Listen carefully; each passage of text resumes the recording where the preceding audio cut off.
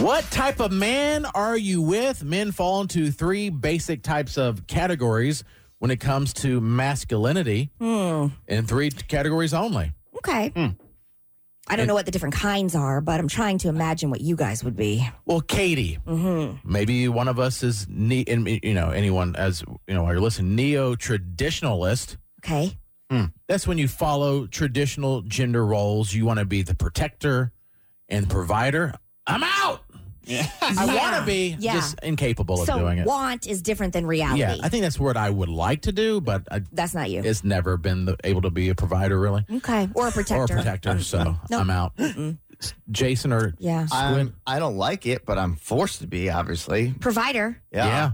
I'm the protector. I mean, I try to get guns and cameras and this and all that, but I don't like it. But protector, I feel like I'm not a good one. I'll get beat up. if it came down to it, you would throw Carol's body into gunfire to protect yourself. Like I said, I'm protecting myself.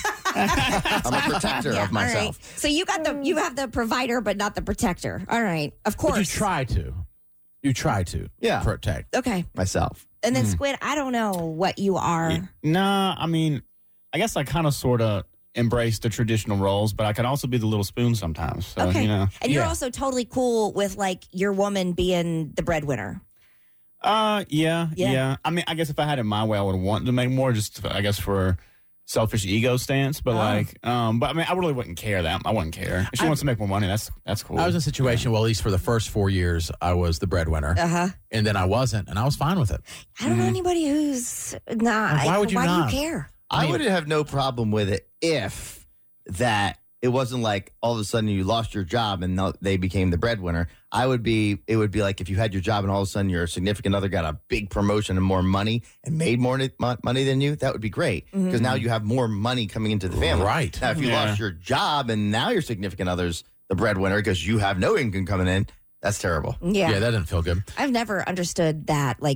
And I guess it's just a male thing. It's the ego. I get either ego, but it's like, does it or does it not benefit the family? Right. Well, I think too, it's like an insecurity thing. Like I feel like she's going to want someone else that makes more. Like it's like she's going to cheat on me because she's going to find some guy and he's going to be making more money than I am, and so she'll. You got a lot of issues, him. Squid. That's an issue. I do. We all do. That's an issue. I didn't think about that. She's going to cheat on me. You freaking take love and throw it out If the that's window. the case, you shouldn't be with her in the first place. Right. I do have a friend that came in that visited me from Charlotte a couple weeks ago, and his wife makes way more money than he does. They live on Lake Norman. They have boats, a nice house, and he probably makes 1/3 of what she makes. And he says, she makes more. But he says that she typically calls a lot of the budgeting. Like, no, she like say he wants a high priced item or something. He kind of has to check through her, where she kind of has more leeway. But she's probably better with finances. I learned in therapy, you're not supposed to use money as a weapon. No. I don't know if she's making it a weapon or she's just a little bit better with finances. Oh, well, you can have, you talk about, and no one, I know Katie has said it many times there, no one likes the word budget. I have like a visceral reaction. Budget. Part of me died. But if you're like, I make more money than you, so you can't do that. No, she's not like that. That's not good. fair. That's very good. All right, there's three basic types of categories men fall into. So traditionalist, basically, protector, provider. Egalitarian, you seek more equal partnership with emphasis on mutual give and take. I think that's where I fall.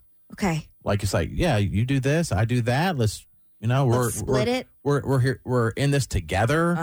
No, I'm not more important than you. You're not more important than me. Let's just be a team and let's do it. And that's worked out great for me. Yeah. Well, I don't know the third option, so I need to see. I need to see if I think you fall into that 2 category. divorces later. Yeah. I think Marriage so. tips with Jerry. I can tell you what. Start a whole series. Let's do it. Yeah, that'd be hilarious. Marriage tip from Jared today. I can tell you what not to do. That's hilarious. And then the third type is progressive. Other men work on building gender equity in their partnership. What? What's that mean? Well, as you read more about it, they're like really into social justice and wokeness and all that. That's that's me. Jason. That's Jason. That's Yeah. me. No. Woke Jason.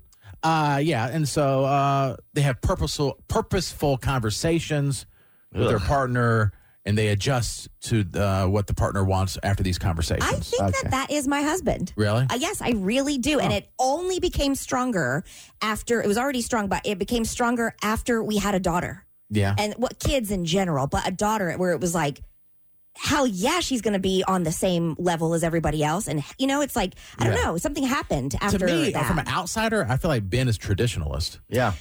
Like 100%. I think based on what we see, what we see and what we joke It's about not a bad on the thing. air. No, I don't think it's a bad thing, but personally, I believe that that's what he is. Like, we have some of the most insightful conversations where I'm like, I think you might be more progressive than I am. Oh my gosh, that could be a slam to him. Should we get him on the air? He looks like a professional Republican. Professional Republican. Deep down inside, he's very liberal. No, I don't think. No. I don't think super liberal. I think it's progressive in the sense that it's. There are different. I'm trying to think of like what's a conversation we had one time where. Does he think your daughter Nora should be able to drive when she's 16?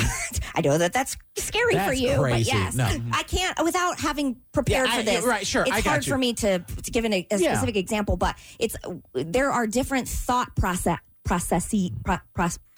Yeah, that we've had, and I'm just like, whoa. Yeah, I didn't. Okay. Yeah, and I don't think if you're a traditionalist or egalitarian or progressive that you can't have these meaningful conversations. Mm-hmm. Oh, sure. Right. Like, yeah, I mean, with my daughter, I want her to be whatever she wants to be. To me, I don't even view that as progressive, but I guess in some circles that is. What is the exact definition of the last one?